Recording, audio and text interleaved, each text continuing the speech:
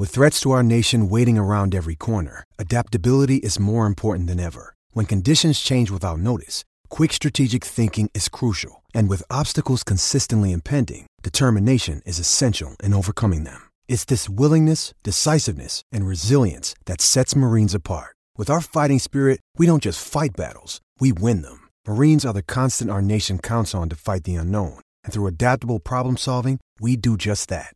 Learn more at marines.com. The all-new Toyota RAV4 asks, what if? What if your ride was refined and rugged at the same time? Introducing a car that's got style and substance to spare. The all-new RAV4 Limited, featuring a sophisticated, muscular new exterior and available options like a premium JBL audio system and panoramic roof. The all-new RAV4 Limited. Toyota, let's go places. JBL and Clarifier, registered trademarks of Harman International Industries Incorporated. Hello, everyone, and welcome to another episode of Troy Nunes is an Absolute Podcast. I'm your host, as always, John Casillo, and with me today is Dan Lyons. Hello, everyone. Happy we beat Pitt for the second time in like 15 years week. Yeah. We can't has football. Yes, and it only took like a very disappointing Pitt team that we've been ragging on all season. Luckily, we still could have potentially lost. Oh, yeah. I mean, we only won by 3. It wasn't like a definitive like blowout. I think it was like probably a little... I know the numbers don't totally back this up, at least Bill C's numbers, but I thought it felt like more of a decisive win than the score indicated, but it was still a 3-point win. But a 3-point win or a 30-point win against Pitt, whatever, I don't care. Just get it, and we did, so that was good. Well, to be honest, like this game had like the dumbest bell curve ever, where it like started off probably on like near the highest point. Obviously, it would have been at the highest point if we had not, canceled out. Because to be honest, like that was a touchdown by Ishmael, whatever. So should have started at the highest point. Then this like really deep valley, and then it seemed like every drive after like the second one, we got better and better each drive, and then it like just kind of peaked from the last drive of the second quarter on. And we're seeing a lot of that, I think, throughout the year. That's good in some ways because it shows that once we're on, but it's bad in others because we do have this like large valley, and that's where a lot of teams start to put some distance between them and us, and it puts too much pressure on the defense. Yeah, and like you said, that almost seemed to be the case here in the second quarter when Pitt scored those, they jumped out ahead a little bit, and I was quite nervous, but luckily I just think we were overall the better team, and were able to hold on, especially with, again, another big third quarter, which seems to be the pattern here for us, and a really nice performance by Dungey, who I think Pro Football Focus had as their ACC QB of the week for, the second time this year? Second or third, maybe? No love from the ACC, but that's not surprising. Yeah, whatever. Like, it is what it is. Actually, like, and there were some other like, nice indicators. I thought, obviously the numbers are still not great, but I thought we ran the ball more effectively than we have. Oh, absolutely. I know 3.2 yards a carry, still not great. The fact that I didn't realize Strickland carried the ball 25 times, which is kind of remarkable considering like it didn't feel like that, but it seemed like we found some things that could at least scrape together like 3 yards versus like some of the other, I think 3.2 is probably not that far off what our season average is, but those were like, we'd break a big one or Dungey would pick up a bunch and then everyone else would be at like 1 or 2 yards. And this, it seemed like if we really needed a couple like yards to pick up a first down or something, we could kind of get it. And I don't know what Pitt's, I'm not, that aware of what Pitt's like front seven situation is. I know their defense overall is not very good, but the fact that we were finally able to like get a mediocre to subpar running game felt good considering what the rest of the season and what, most of last year was like. Well, I think a lot of it too is that, and we mentioned this in some of the articles and on Slack, like we just weren't running it right up the gut either, I think, which was a big plus. We were, kind of varying things. 2 weeks ago, we were doing some Devin Butler jet sweeps. That seemed to get, I think, teams a little off the trail of running it up the gut. I think in this one, we seemed to do a little more off tackle. I think Strickland did a better job of following his blocks. We used Elmore better as a blocker, even if I think he declined as a runner in terms of his effectiveness in that game. And again, like then the fact that set up a really great game from Ravian Pierce, getting behind the line, who was sucked in to try to make sure that they weren't giving up 3-4 yard chunks at a time to Dante Strickland. Like all that worked together really well and started putting together some semblance of what this offense was supposed to be under Babers to begin with, and is only now starting to look like it.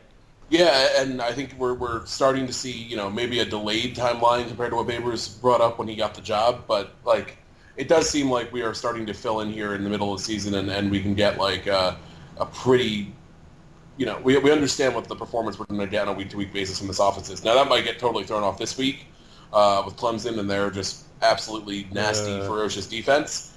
But honestly, like, I'm going to struggle to really take a lot away from the Clemson game just because they're so good and they're at a different level than pretty much anyone else we'll face this year, including NC State, who has a very good defense that we, had some success again. I'm going to probably not be able to overreact too much to the Clemson game no matter what, because like that team on defense especially is so good. If they blank us, like, I honestly don't think it's a huge deal. Obviously, I don't want that, and I'll, that it's easy to say now. Maybe when I watch the game on Friday night, I'll be a little more worked up. But overall, I think this game we had to take with like a huge grain of salt, no matter what happens. Unless we win, then, if we win, then we can like pour all the salt out and just, there'll be other salt. It will not be the type that I'm talking about. It will be the Twitter type where someone goes and finds like James Slater's house and like exit or whatever. But overall, like, I don't expect this will probably be a blip in the constant, like, improvement of the offense here. Nonetheless, half the fan base is going to overreact. Oh, I mean, I have no doubt about that. They'll overreact no matter what. Like, Syracuse would lose by 1, and people will, lose their minds about how, the program is heading in the wrong direction. I mean, I know you saw some of the conversations I was, like, involved in. I just started muting people during the game because, like, I mean, I'm not going to defend everything that this team does, and I've actively criticized week after week certain decision-making, like, issues, but overall, like, it's indisputable that you can see progress on a week-to-week standpoint from a competitive standpoint. It's very obvious that, like, there's a small, like, the disconnect is at the offensive line, and if that gets fixed, 90% of the problems are gone on the offensive end, like, and that's where we're doing our best recruiting.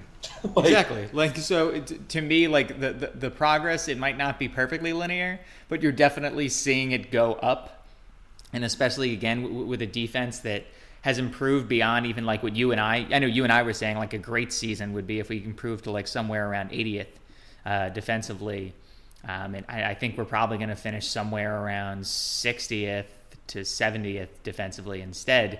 Like, this group, and based on the play of a lot of young guys, this group has gotten considerably better in just a year. And I know I've mentioned this in the comments and elsewhere too. Like, credit to Brian Ward and for Dino Babers for letting Brian Ward really do what he needed to do, for understanding that you weren't going to be able to fit a bunch of square pegs into round holes right away. You could take concepts of the Tampa 2, apply them to the concepts from the previous regime in spurts, and then to help that out, go out and get players who can apply pressure.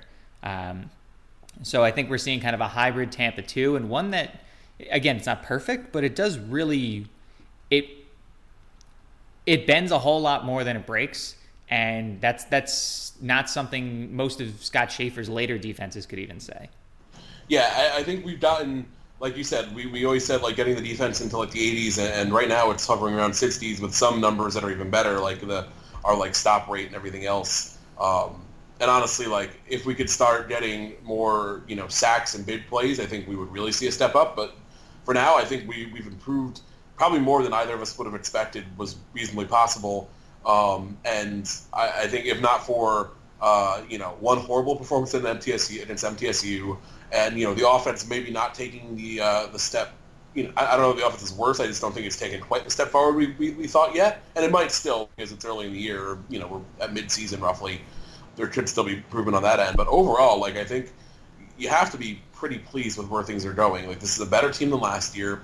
This is better than, honestly, like, this team is probably better than the 2013 team that, it is, without a doubt. Used a pretty advantageous schedule to go to a mediocre bowl, which I would love. I would sign for the Texas Bowl in a minute right now.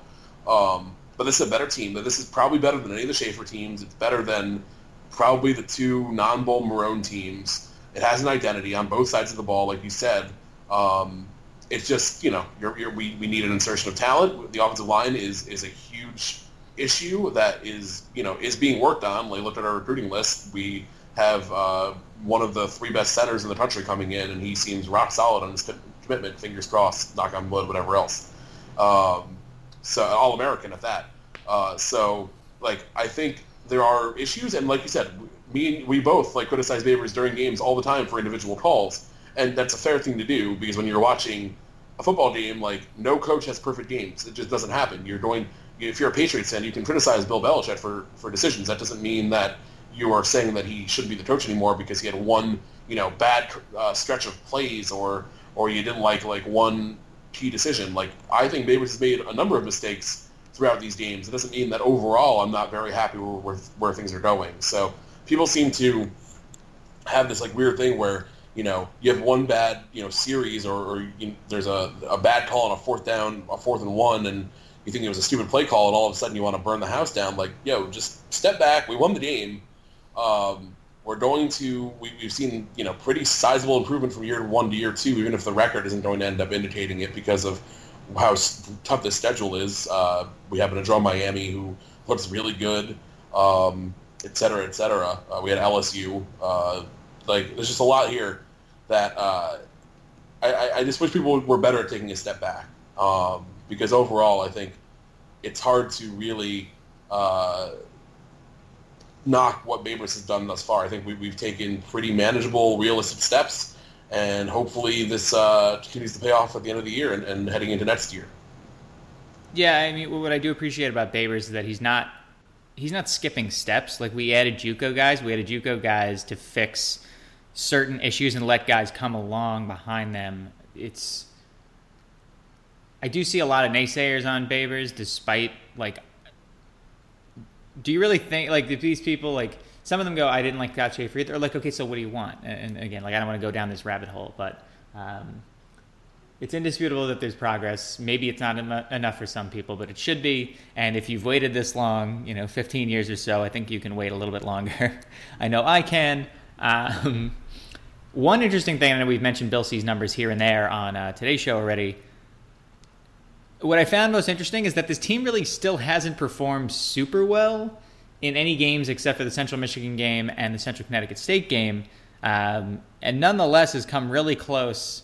They obviously beat Pitt, despite performing at an under 50% percentile of what they could have done. They came within single digits of 3 separate teams while performing at sub 40% clips, I believe. Even the LSU game, I think was 38. I don't have it in front of me, but I think that was 38, and the NC State game was around 35, something like that. This is actually worse, 32 and 28. That's what I mean. So on the bad side, we have a team performing under what it could. On the other side, though, this team is within single digits of ranked opponents while performing well underneath its ceiling. So to me, I don't know. I guess I see that as a positive, and I see that as a great sign for things going forward, especially given how many young players are on the roster. Yeah, it just seems like we're in games this year where we might not have been last year. We played NC State and LSU, who are both roughly top 30 programs, probably a little better, honestly. To games that we could have won, even without playing our A game. Like you said, it's not like we're going out and overperforming and dropping these games. We are playing about the amount. We were playing about as well as you would imagine we would in losing to NC State by 8 points versus going and playing this incredible game and losing to NC State by 8 points. So while I would love for our team to max out what they're doing every week, that's unrealistic. And, hopefully we get one of those, awesome performances down the road where everything clicks like it did for the Virginia Tech game last year, and we could store one of these unexpected wins. Maybe Clemson. Which would, maybe. Not Clemson, but I mean, I'm not saying that there's no chance in hell, but there's minimal chance in hell. Much less chance than the Virginia Tech game. That said, if SU wants to put together a once-in-a-lifetime performance on Friday, go for it. I'm here for it. I mean, I'd be fine with it. What's it been, 33 years since Nebraska? So yes. feel like we're overdue.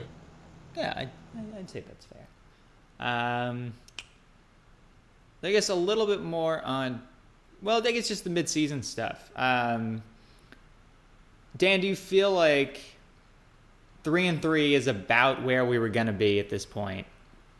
I know I mentioned kind of in my like takeaways post on Sunday, I was saying like I feel like we'd feel differently about this 3-3 if you swap the Middle Tennessee and Pitt games. But overall, like, yes, we should be 4-2, if not better. But I'm not gonna sit here and try to claim that like we're vastly underperforming where we should, because I don't. Again, based on everything I've said so far in this podcast, I don't believe that's true at all. Yeah, I think you could buy 4-2. Like, we were both lower on Pitt entering the year than most people, but I think they're worse than we even thought they would be. Yeah. And again, we kind of snuck by them. MTSU is a game they should have won. They should have won considering what's happened since. It was just a really bad performance. They fell on their face that day. There's no real excuse for it. Overall, like, otherwise, though, you could have easily talked yourself into winning that game and losing to Pitt, because we always lose to Pitt. And then, yeah, you'd probably be about here. I think we both probably felt a little better about Pitt.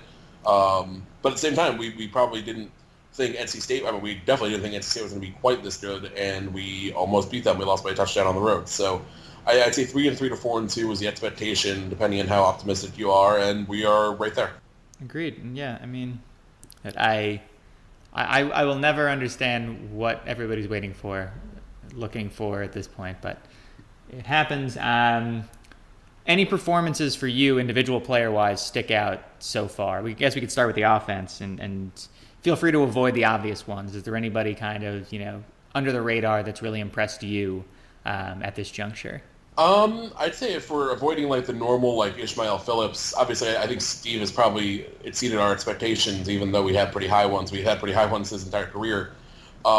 Considering this last game, I was really excited to see some of these younger guys step up. It was obviously kind of the Devin Butler and Raven Pierce show. They both had breakout games. And obviously, Ishmael had a 5 for 97 and a touchdown. He had a great game and made some unbelievable plays. But Pierce and Butler combined for 16 catches. Butler scored that awesome touchdown. Oh, that was great. It was perfect ball, too. Awesome throw, awesome catch. It was really nice to see those guys get involved. Not that Ishmael and Phillips were quiet. Like, they both had really nice games themselves. But I think it's important that we get more than just those two options going, and they both made, pretty big impacts. Pierce, I think, finally avoided having like a debilitating foul penalty called on him, which was like a trend on him throughout the entire season. And then he also had his best game as a receiver. Butler obviously showed some game-breaking ability. I think we're all high on him. So those two, especially with this last game, coming into account, because before this, like, the running game is kind of hard to compliment too much, even if it was slightly improved this week. And then Ishmael and Phillips are just obvious. So I'm going to go with those two guys, considering where we are coming off the Pitt game. Fair. Let's see. You went with Ishmael and Phillips. I'm going to go with... I wish it could be Riley, but like other than that one game, he hasn't really done much.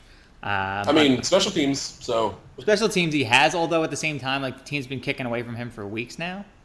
Yeah, although that presents its own opportunities where you're starting at like the 30 a lot. And the punt returns have gotten better since the first couple weeks. They have, actually. If I'm going to go with somebody, I kind of think it's Butler, to be honest. Like, I know it hasn't been consistent, and we've definitely leaned on, Phillips and Ishmael for a bunch of time, but I'm willing to give it to Butler because he's been so versatile. I mean, he had one game where he threw a touchdown pass. He had another game where we were just running him with jet sweep. We had another one where he was playing in a Phillips type position, and this one he was being tried out as a deep guy. He's oddly like our best, I think, jack of all trades, and he's just a very good athlete and a player that we've been able to insert in a lot of different places. And I think his versatility has really paid off this year, because again, and this is something that like has been true since day one this season.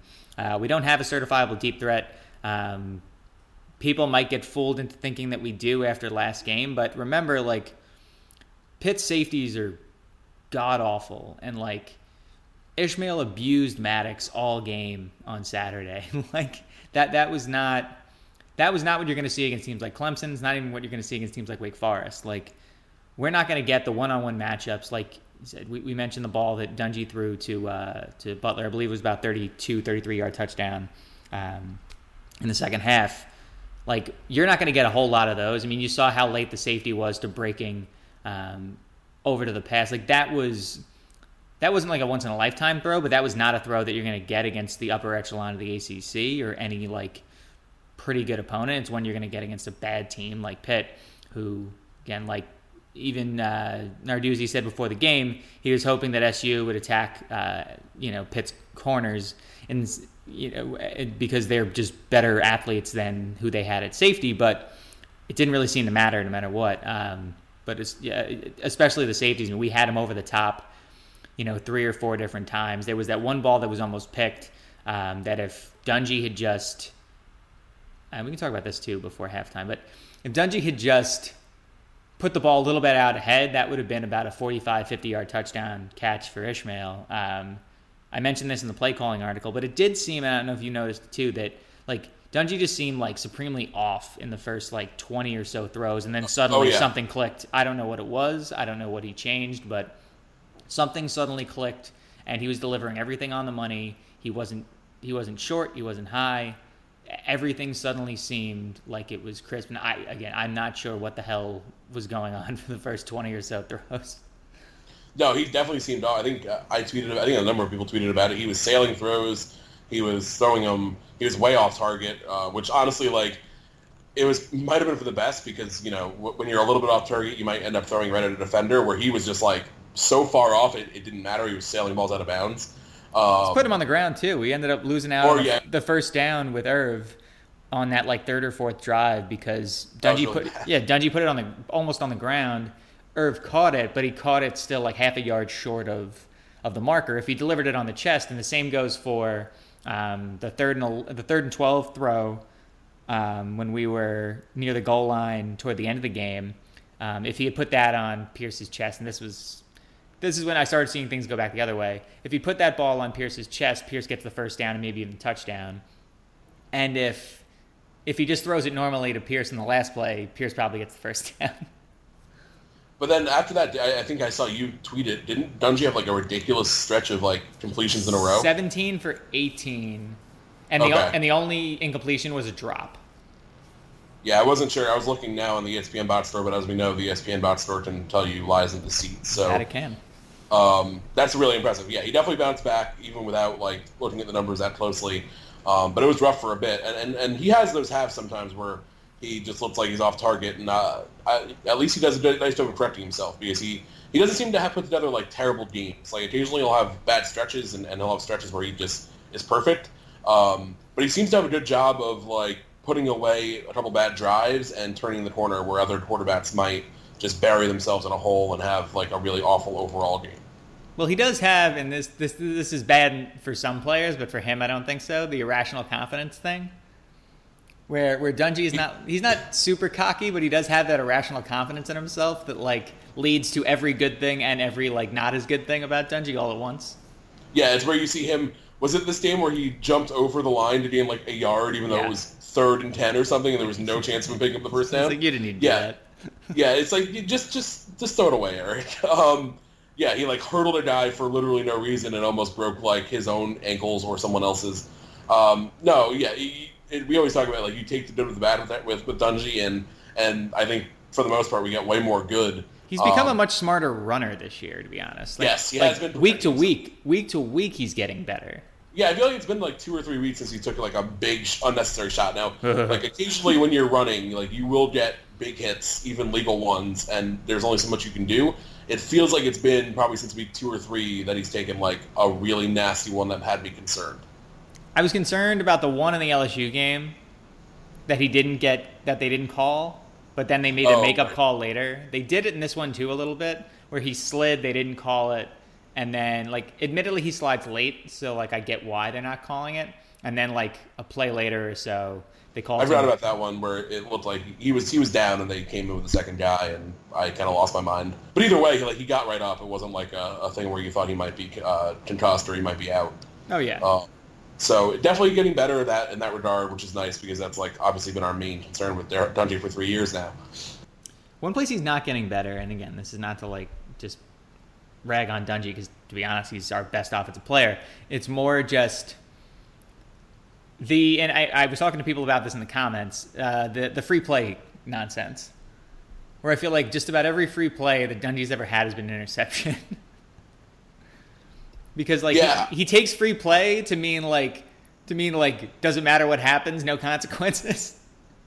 And then you have like 4 offsetting penalties, and you're like, oh, maybe this wasn't like the best thing that we could have done with this. And I'm also a fan of the Green Bay Packers, and Aaron Rodgers is maybe the best free play quarterback ever. Yes, 100%. So it's definitely a little bit jarring, but yeah, I feel like he's thrown probably 3 or 4 interceptions on free plays over the last couple of years.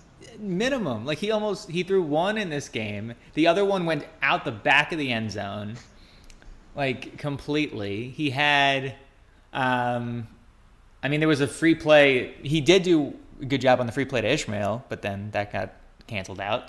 But yeah, I can recall 3 to 4 just off the top of my head of just plays that he just said, nah, F it. And then and just launches it up into like a crowd. Like, if you have a check, like, yeah, you should go deep, but if you have a check down open 10, 15 yards down the field while there's, like, if there's 4 defenders crowded around the receiver you're throwing to, somebody else is open.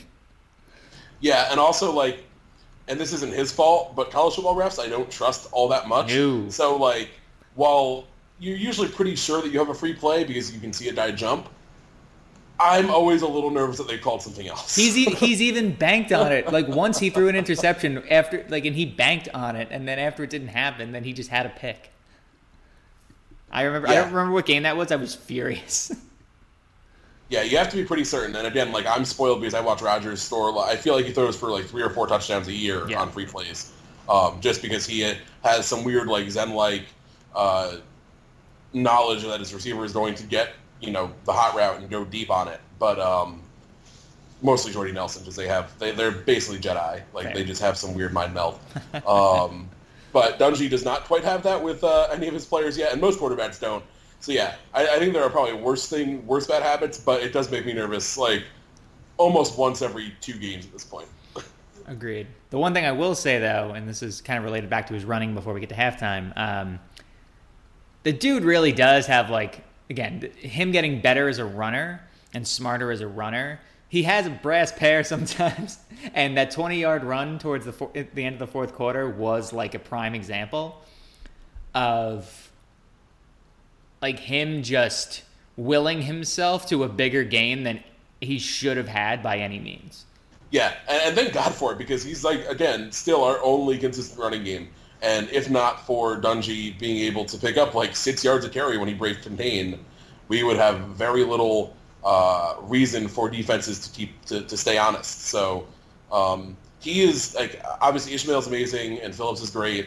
Dungey is so important to this team, and while like there are criticisms as we've laid out, he's just like, this team would be absolutely buried on offense without him, and we're very lucky to have him because he is the best quarterback we've had in a long time, and like I look forward to seeing where his numbers are at the end of the year, because like right now he's on pace for like 35 total touchdowns and probably roughly 4,000 total yards. So he's putting together quite the campaign, and hopefully he starts to get a little more national recognition because he's a super fun player to watch, and I feel like he gets some from like some of the national people, but it's easy to ignore Syracuse, and hopefully we get to a place where, you know, next year, if we hopefully start to peak and contend for bowls and whatnot, he gets some looks, because he's, you know, really one of the most fun players, even if, you know, there's a dozen or 2 better quarterbacks in the country. Like, yeah, that's the thing. It's the fun factor with him, that like he's just an entertaining player to watch because he enjoys what he's doing, and he's getting smarter on the fearless front, but like he's a fun player to watch, and anyone who's watched one Syracuse game could tell you that. It's just interesting how like you see these fun quarterbacks at places like Utah State and elsewhere in the last few years that like people gravitate towards and know about, but like Dungey, I feel like there's not a whole lot of folks with him on their radars.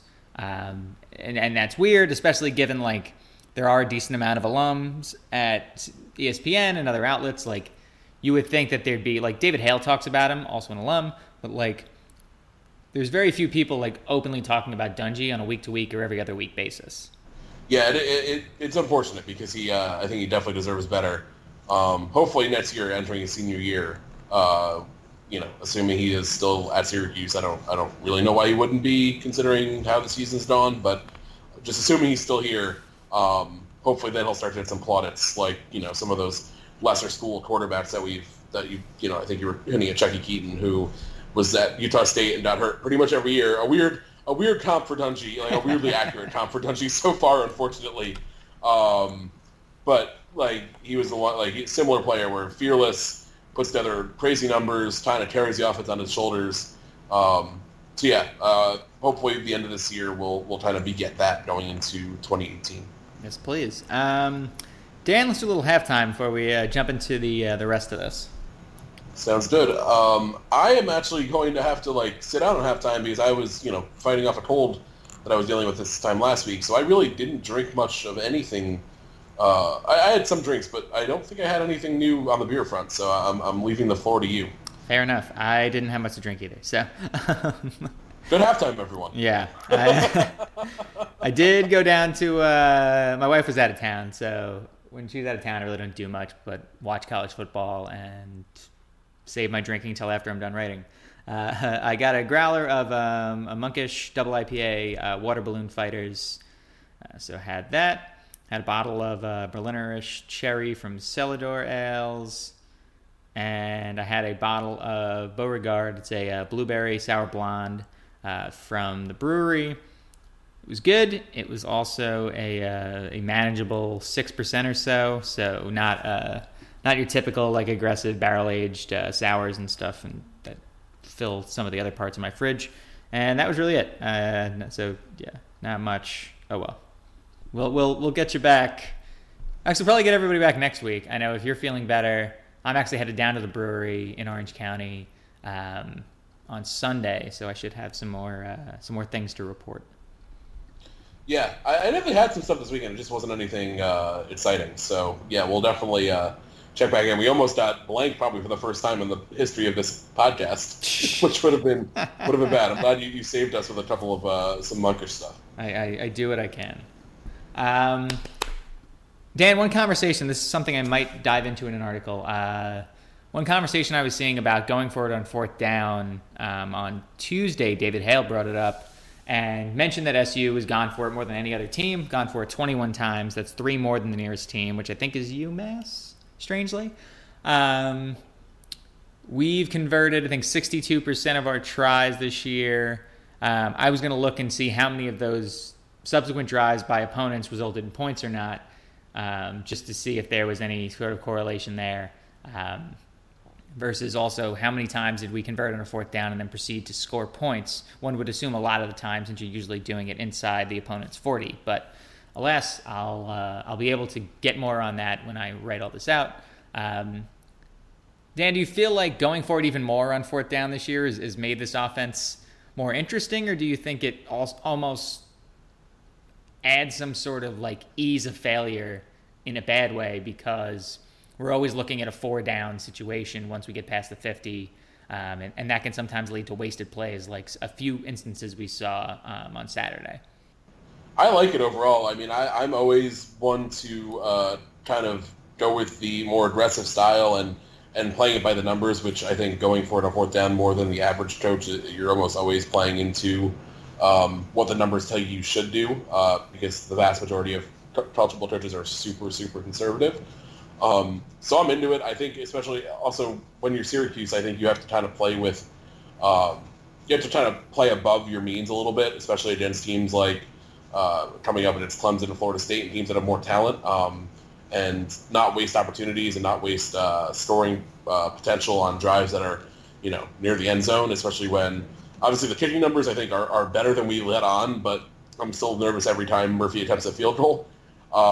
So I'm totally fine with it. There have been a couple spots where I've questioned the decisions, but usually I'm all in on Babers going for it. And honestly, even when I've thought it was risky, I'm fine with just trusting his personal process on when he decides to go for it. I think you have to kind of stick to your guns with some of these things. Oh yeah, I'm not doubting it at all. I'm a big fan of the fourth down stuff, but I did notice a little, and you and I talked about it on Twitter in real time during the game, was that one sequence, and granted, it ended up, the one where it was like 3rd and 7, and then we just ran it like up the gut, knowing we weren't going to gain more than 3 yards, and it made sense if you were going for it on 4th down, but then they didn't, they went for a field goal. But as I mentioned in the play calling article, the one plus there was that we ended up having Pitt burn a timeout, which potentially pretty important later in the game. Yeah, that was a weird spot. I was like 95% sure we were going for it on 4th, in which case like setting up the slightly easier opportunity made some sense, even though I didn't like the play call on 3rd. So that one definitely confused me. I thought that that was obviously what we were doing, and then instead we took the 3, and it worked out. We ended up winning the game, but that one, that whole series kind of annoyed me. Yeah. But honestly, like I haven't kept track of it, but I feel like Babers is getting people to burn timeouts at a reasonable clip.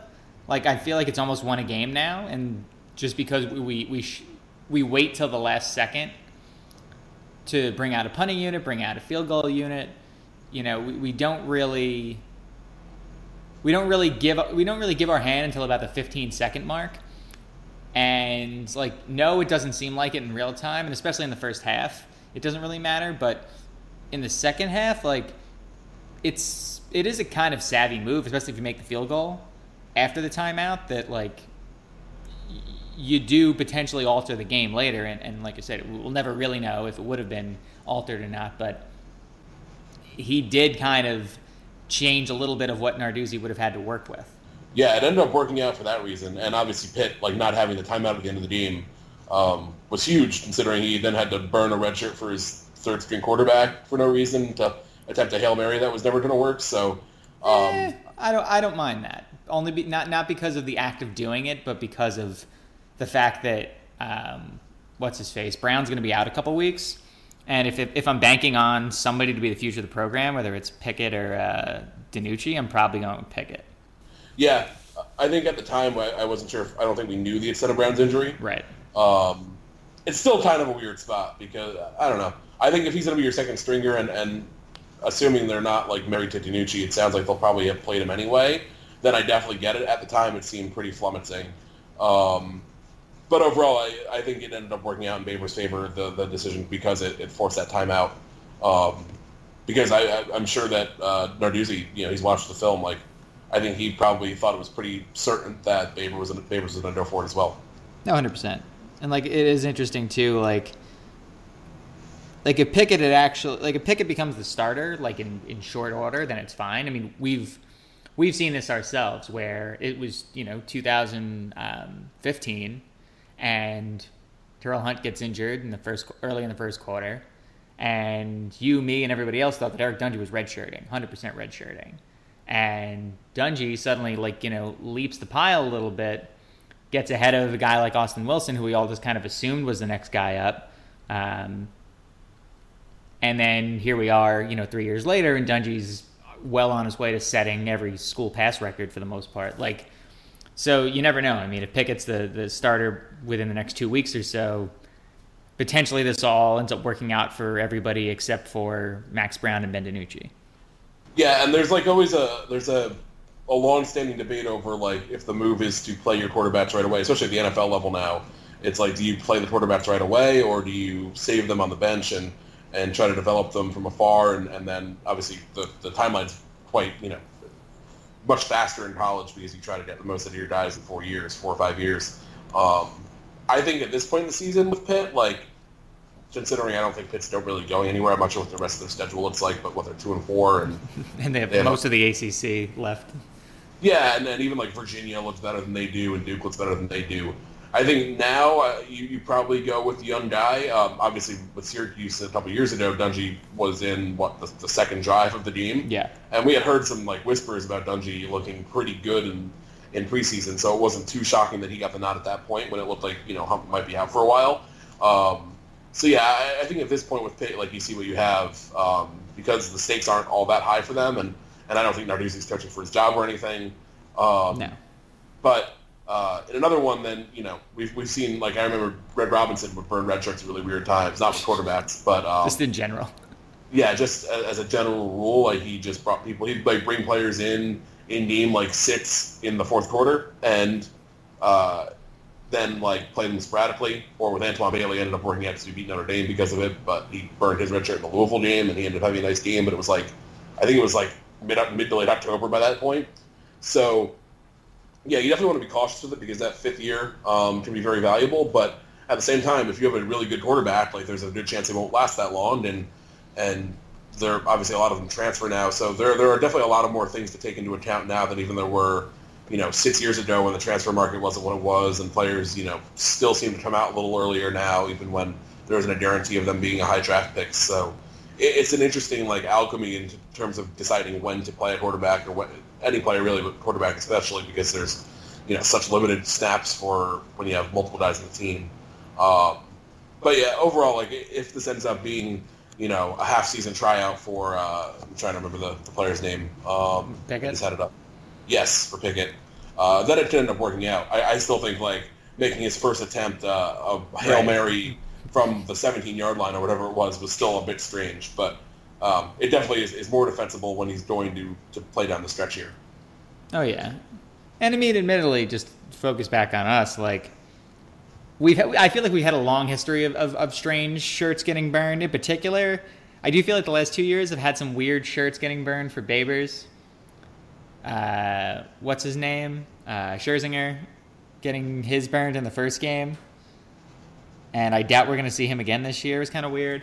Yeah, he hasn't been playing specials really, has he? No, I have yet to see him on the field. I mean, I could be wrong. I'm not paying as much attention to specials as I am to offense, but yeah, I haven't seen him. I know last year I feel like we burned some shirts that I was confused by at the time. I mean, my thing is too, like, if we're not gonna use Pierre, we're not gonna use Scherzinger. It seems difficult to see why we would have burned the shirts early. I mean, maybe Babers sees more in the 2018 backs than them right now. And so potentially we could be looking at a situation where Scherzinger and Pierre redshirt next year, and then the new guys can come right in, and then there's like an actual battle once, I assume Strickland moves to receiver or graduates after next year, and then, Neal probably moves to receiver well before he graduates. Like, I feel like there's also like internal workings that we don't know about from Babers, and obviously we wouldn't. But yeah, it is a weird. It's not the weirdest redshirting I've ever seen, but there are a couple like questions, and we're definitely gonna be faced with a little bit of a backlog. I know, especially at the running back position next year, based on what's on the roster and who we have and who's played already, which is everybody, and kind of where other guys can slot in. Yeah, I mean, we've been facing like kind of an uphill battle in that regard for years now. I don't really remember the last time we had like a really fully fleshed out number situation. I think maybe towards the end of Marone we were getting there, but it's been kind of a constant issue. I think overall, like, there have been some confusing red shirts, but I do think it's been better under Babers than even it was under the last couple administrations. So hopefully we get to a place where we don't need to worry about like blowing random people for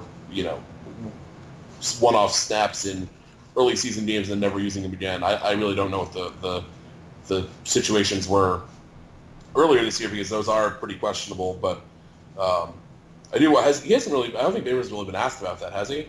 Hopefully someone can. I doubt it. And I doubt he'd answer it, even if you did ask him. That's fair. Yeah, it's hard to get answers. I think everybody's noticed that with him, that like, as good as Babers is, I think he's also like, and Sean noticed this early on too, like, Babers understands the media's role, but is never going to bring them in too close. And like, he doesn't play the game. If he doesn't want to answer a question, he just mows right through it. He's way better about being like polite about it, and he's not all that confrontational most of the time with the media. But yeah, it's he doesn't give you a lot. He's good about finding a way to make it seem like he's giving you something, and then you listen back to, you're like, oh, that was nothing. Yeah, that was. Well, I've noticed too, like some of the guys on Twitter, especially like the Syracuse.com guys, like some national folks are like, oh man, like, Dino Babers is up at the mic, like on teleconference, and like Carlson and some of the other guys are like, wait, what? Like, there's literally, like, he literally has said nothing for weeks now. He's good at anecdotes, and he's good at like little stories that have nothing to do with the team. And he gives you interesting stuff there. Not so much with like actual like hard info outside of like what he wants to reveal. So I guess he's doing his job well. It's better than I'd say Schaefer was, where he was just very antagonistic, or Marone, who looked like he wanted to just die every single time he spoke to the media, aside from his opening presser. I don't remember enough of Robinson's interactions to weigh in with him, but I don't think anything could have mattered. No. But yeah, he's still a coach at the end of the day. True. So I guess getting back to Clemson specific stuff, in today's injury report, not only are Josh Black and Kendall Coleman doubtful, but Shaq Grosvenor is also doubtful. I don't know where that even came from, because I didn't remember him getting injured at all. That's not good, because we already had like zero depth on the defensive line, and now we have even less. The good thing is that Jake Picard is probable. I don't know how effective a defensive end who hasn't played in over a year is going to be in his first game back against a team like Clemson, but it's very likely that we see Picard quite a bit, again, given the depth issues. On the other side of things, Kelly Bryant will play. I think he'll be fine from a throwing perspective, but I am very curious, Dan, about how mobile he's actually going to be able to be compared to what he usually does. And he's run for even more yardage than Dungy has at this juncture. That's his game is running the ball. He's a decent thrower, but overall, like, he's going to beat with his legs, and he's not super accurate.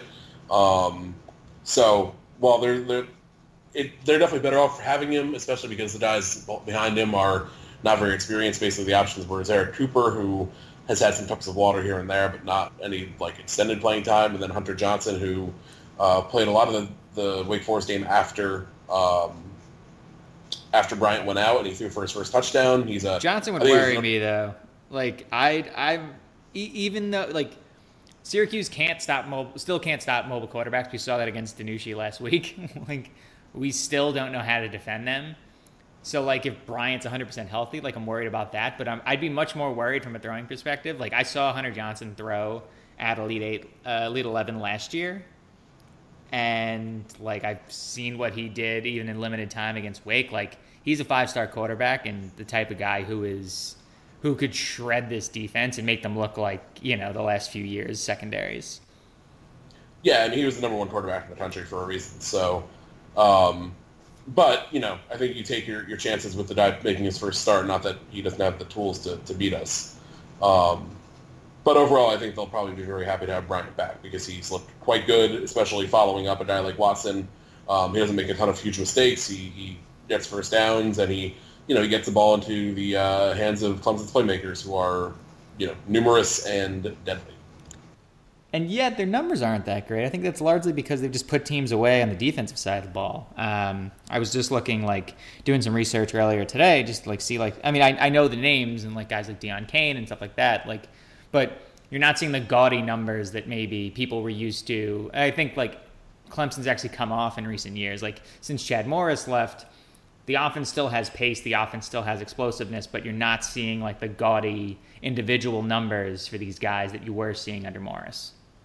Yeah, I think some of that is that they really do kind of park the bus, for lack of a better term, when they get up big, because the defense just clamps down on people, and Clemson does kind of takes the gas off a little bit earlier than some other teams. They're not like Alabama, who seems determined to store 60 on every lesser SEC team that it can, even though I don't really know what it's trying to back up them for.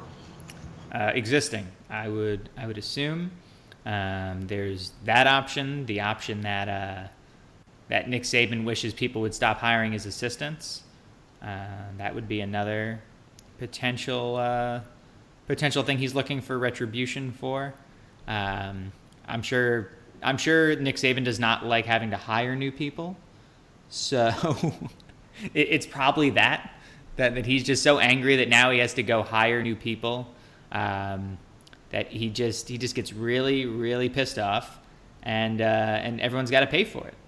Saban just hates talking to people, and whether or not it's other coaches that might have to join his staff. Like he just resents human contact, and I guess that's what this stems from. Like you said, just why would you make him, interview a new linebackers coach?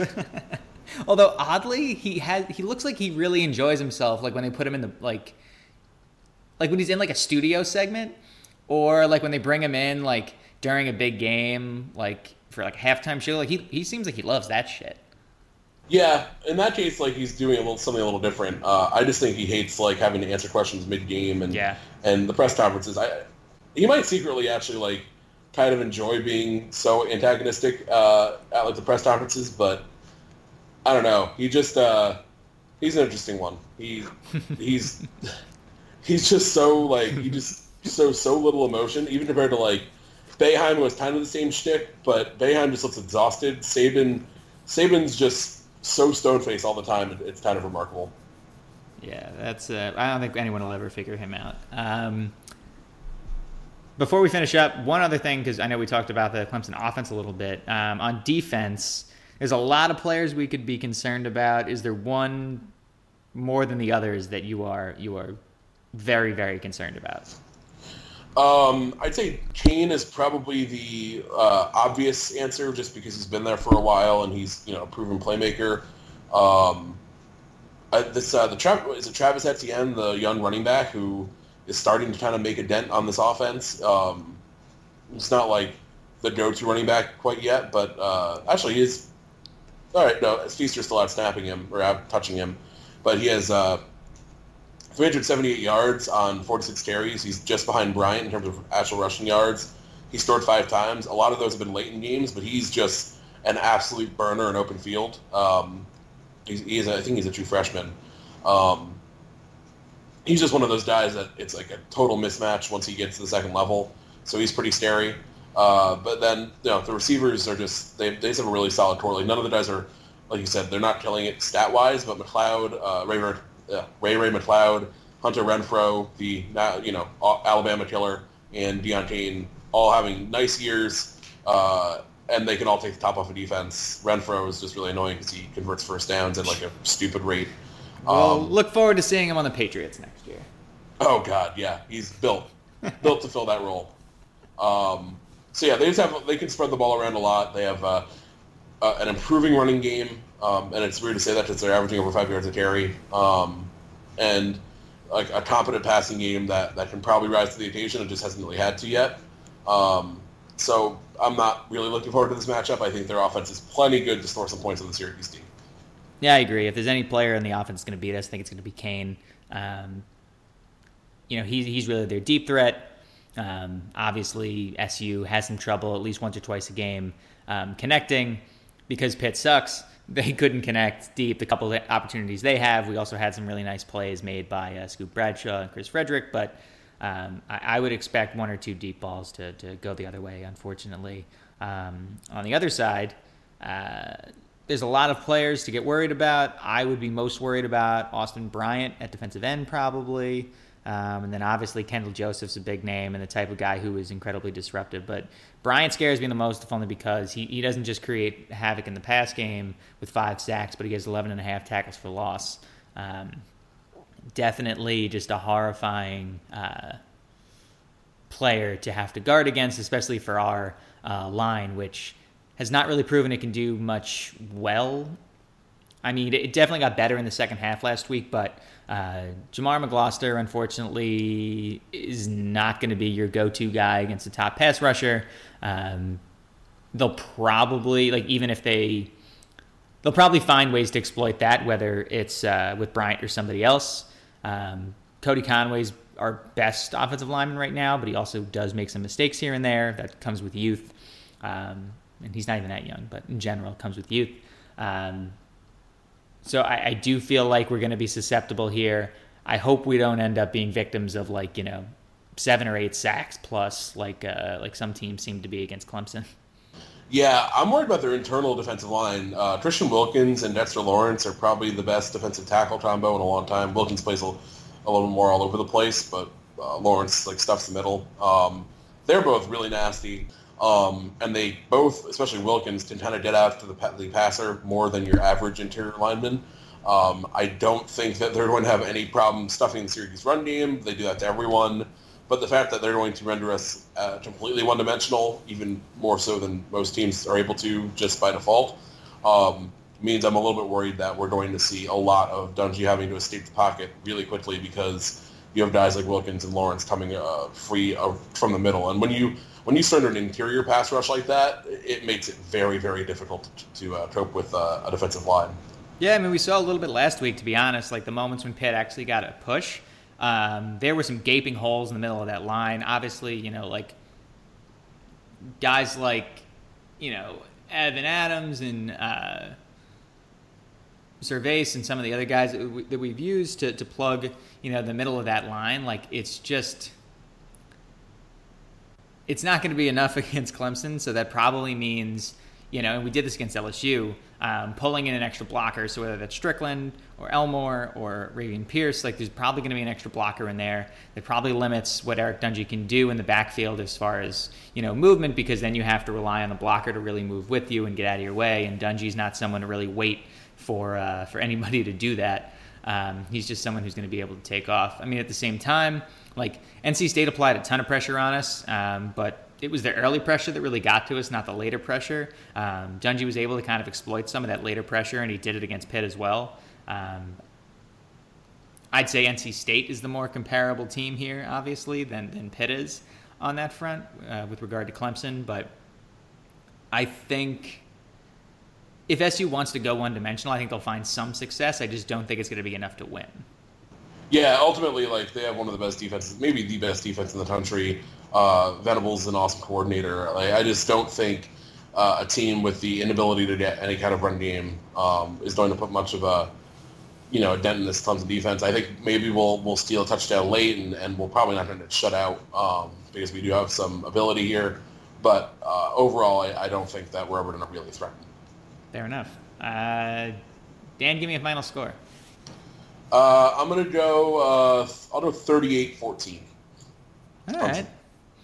I'm going to go 31-17 Clemson. So Syracuse would cover. Yeah, I think I would be just, 22 points spread still. So, yeah, I'd be a little outside the cover there margin. Well, SU is 3-1-1 against the spread this year, the one loss being Middle Tennessee. They've covered sizable margins against LSU and NC State. I do have some faith, and even Clemson fans that I've talked to seem to have some faith that SU is going to be able to cover in this one, just because of Clemson's habit of just kind of coasting through the second half because the game's already won. So who knows? Yeah, I think the one saving grace there, if you were looking for SU to keep this one close, is we've played them close at the Dome. I think last time we played them at the Dome, it was one of the weird Mahoney games. But also, I feel like Clemson's had the spot against BC on the Friday night the last couple times on the road, and it always gets weird. They don't always come out firing on Friday nights on the road. It's a weird spot, and Syracuse has played well in that spot occasionally. So yeah, used to at least once a season. The Friday nights at the Dome was definitely a thing during Marone. Yes, the West Virginia game, the USF game, the USF game, the UConn game. Yeah, if you want to play into like weird time, weird day, lack of motivation for Clemson, which is kind of rolling along, then I think on paper Clemson should be able to cover. I think the external things probably favor Syracuse keeping it a little closer, which is all to say that like I could see this going in any of these possible directions.